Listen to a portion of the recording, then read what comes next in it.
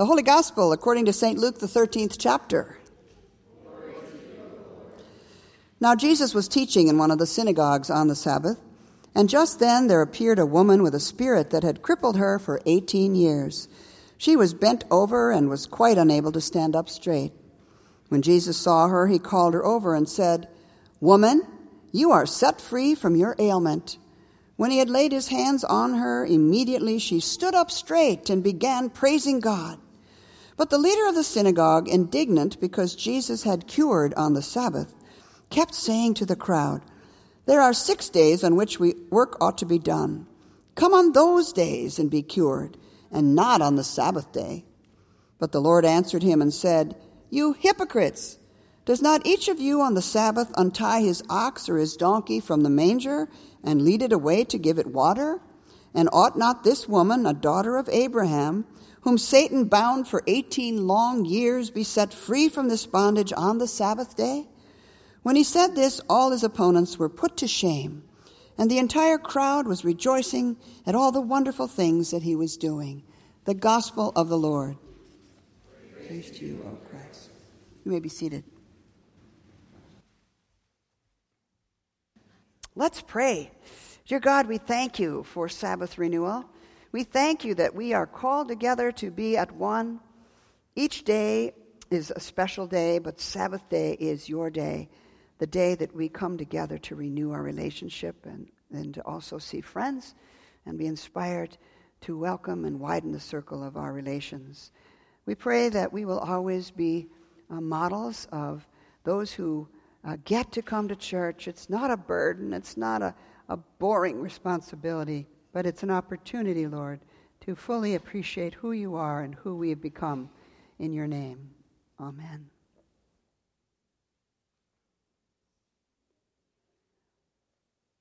It's a rare Sunday when I miss church. But I was a guest at my brother's lake home in Nisswa, Minnesota, just recently, and it was a Sunday, and we didn't take the time. We had to pack up and clean, vacuum, change the sheets to return to the Twin Cities, which was a 3-hour drive to be at my sister's for an early family dinner. So I considered this my continuing educational opportunity on Sabbath skipping instead of Sabbath keeping. And what I observed is how quickly Sunday becomes just like any other day in the week. Have you ever felt that? Noticed how that quickly can begin to be a pattern if we're not careful? We had the news on the television, mostly bad news, and we watered the plants, carried the paddle boat from the lake up to the garage, and then faced the traffic jams in the city as we got into St. Paul. Now, clearly, as I said, Sabbath doesn't have to be Sunday. But it needs to be one day that you will set aside in your schedule, which can be so jam full, if we are to be free from becoming buried in society's demands. The third commandment, as you heard, says, remember the Sabbath day and keep it holy.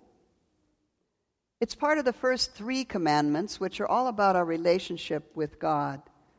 And this one is sort of how we maintain that, by being connected with others who are also trying to maintain that relationship. And holiness means set apart. You've heard that before. To remember the Sabbath and keep it holy is to keep it set apart, like a precious gift that we have, something we don't want tarnished or lost. Notice our Old Testament lesson, which I just think is fabulous from Isaiah, describes the powerful gift God's law is for his people. He's saying, you shall be called the repairer of the breach, my people. The repairer of the breach, the brokenness around you. The restorer of streets that we live in. If you refrain from trampling the Sabbath and pursuing your own interests on my holy day, if you call the Sabbath a delight and the holy day of the Lord honorable, if you honor it, not going your own ways, serving your own interests, then you shall take delight in the Lord, and I will make you ride upon the heights of the earth. It's a pretty good recommendation for Sabbath keeping, that we will become empowered to restore lives around us, communities around us. It's poetry, and it's powerful to remember. To be a repairer of the breach. We can't have enough people in our society, in our world, to be repairers of the breaches that are all around us, everywhere, every day. In our communities, we are often fueled by many of the temptations that take us away from God or bury the sadness we feel. Our cities are rich with unchecked drug use, corruption, and violence. God's people are to restore the streets we live in. What good news for our daily loss of precious black and blue lives in our city streets. What good news for our dream of providing quality education and resources for all impoverished neighborhoods in our land. But this power to heal and transform is rooted in honoring Sabbath, making it our identifying practice in society. And you know the statistics show we seem to be losing that battle. People aren't going to church at the same rate they were early on in the 50s and 60s. Times are changing. Houses of worship are closing. But we are to make our worship and our Sabbath keeping our identity in the community. It was so for the Jews in Isaiah. It was for them, the chosen people, something other people who didn't understand these Jews at all or what they were about, but they did know that they kept Sabbath from Friday to Saturday. It was their identifying practice. I hope it will recover as the Christian practice as well, that we will be known because we are here on Sunday or some other day we have set aside for a unique relationship with God in prayer and Scripture and with relationships that need restoring. Jesus honors the Sabbath day challenges in Luke's Gospel. And it is a beautiful gospel story. I love it. It's only in Luke's Gospel in our New Testament. While Jesus is teaching in a synagogue, not his own, he notices this woman severely bent over by some malady for 18 years. She didn't seek him out, but he goes to her. Another taboo in their culture, the men going near women, much less seeking them out at worship. Was it crippling arthritis that had her held down? Was it severe osteoporosis or scoliosis? Scholars debate. But whatever it was a long 18 years. Because of her handicap, her neck hung low. She mostly could observe only feet and animal hooves on the dusty road ahead. Rarely did she see a man, a woman, or child's face warmly smiling or offering to help her. Plus, most blamed her for her affliction. She must have done something horrible in her past, sinful, that she is afflicted in this way. It's her fault. Let her deal with it. So Jesus breaks tradition and calls her over to him. He places his hands on her, which is another taboo forbidden in Jewish law, to touch an unclean person, lepers and such. She is crippled, and that is his calling to be at her side. She continually is put away by other people, but today she hears the good news from Jesus. Woman, you are set free from your ailment. And miraculously, she stands tall, and she praises God for the gift of healing and a new hope of acceptance into the community around her. The deeper point Jesus is making is, of course, that women are important, equally so, in the new kingdom he's bringing about. And they will be important in Sabbath fellowship and practice. Jesus honors this woman now standing tall and praising God because of her recovery, and names her a daughter of Abraham. It seals the deal in his new community that not only are there sons of Abraham, the men who have been honored, but now there are daughters of Abraham. They are the chosen people as well. But the law-abiding rabbi misses that point, reprimands Jesus' actions by telling everyone around him at worship, "You have 6 other days on which to work. On those days come to be cured, but do not come on the Sabbath." The point Jesus makes in this story is, for him in his new kingdom, people are the priority over obedience to religious practices and the letter of the law in his kingdom, especially Sabbath observances. Then and now should welcome all types of folks in need, women, outcasts, handicapped veterans, the sick, the blind, the lame, the bullied. All should find that they are at home among us. The hallmarks of Jesus in any Christian community should be grace and mercy to those society keeps at arm's length. I said at the other services, I'm not indicating Upper Dublin is guilty of this, but we all know of some church families where it seems that the way we've always done liturgical practices is the only way it will be done, and if you don't abide by the way we do things here, whether it be how we set the altar, how we say the prayers, the music that is chosen, you will feel uncomfortable, not welcome. It is where the law becomes more important than the people. And Jesus is sensing that in his day and is iconoclastically breaking that understanding.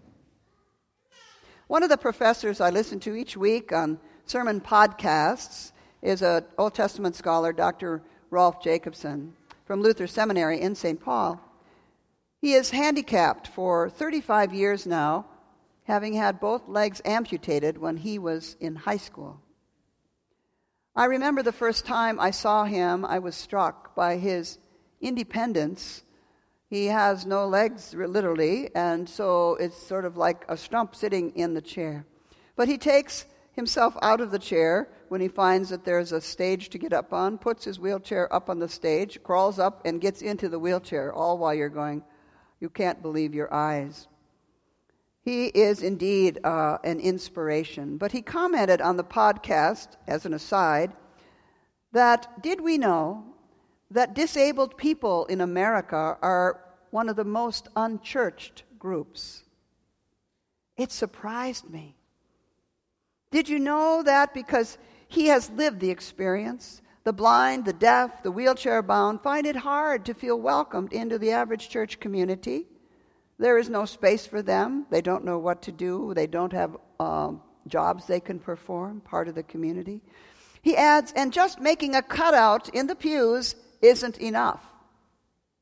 He adds, even at Luther Seminary, there are no cutouts in the chapel, in the pews, as if pastors who are handicapped would want to seek a call. NPR had an exciting story on recently about a playground that was just built in Woodbury, Minnesota, and the parents were so excited. The playground is specifically designed for disabled children. Parents were ecstatic to see their little ones discovering new opportunities where they could participate, and their handicapped needs were honored. So Jesus wants the identifying habit of our community, our congregations, to be a Sabbath day which honors and includes all God's children in joyful celebration. Old Testament scholar, I'm on Old Testament scholars today, James Limburg reminds us that one of American musician Duke Ellington's most famous and beautiful compositions is called Come Sunday. He originally wrote the song, which told of the plight of the African American people in the South. They were overworked, as we know, and underpaid, but they were allowed together on Sunday to sing and worship. It was a day they looked forward to all week. And the refrain of Duke Ellington's song says this: "But Sunday, that's the day I'm waiting for. Sunday's the day I'm waiting for." Brothers and sisters, we too can be handicapped in a variety of ways, like that bent-over woman, or just in our busyness, with diminished vision of how the community can help us in our journey. And sometimes we can feel like a number in a large company or a university that dehumanizes and uses our labors. Our children can feel insecure and lonely in their demanding school systems right here, I know, in our school district. Constantly judged, constantly graded, under a crushing load of advanced academic classes and sports competitions. Winning is everything, exceeding and getting into the right colleges. God wants to bring us healing and grace and a caring community that says to us, it doesn't matter if you win or lose. You are beloved. You are set free from your ailment. Christian author Marva Dawn is known for her books on Sabbath keeping. And she acknowledges, yes, the busyness of our culture. She herself is a professor, writing many books and articles. But she says, if we keep Sabbath by embracing persons, that practice itself invites us to carry those same values into the other 6 days of our week. Our Sabbath remembering strengthens us to stand against the technological obsessions of our culture and pursue the intimacy of Christian community and Christ-like caring. When we experience being enveloped by Sabbath time, we become people who are not enslaved to time. We get in touch with eternity, and we bring eternal values into all the days of our week. What a gift! What a delight Sabbath keeping can be for all. Amen? Amen. Amen.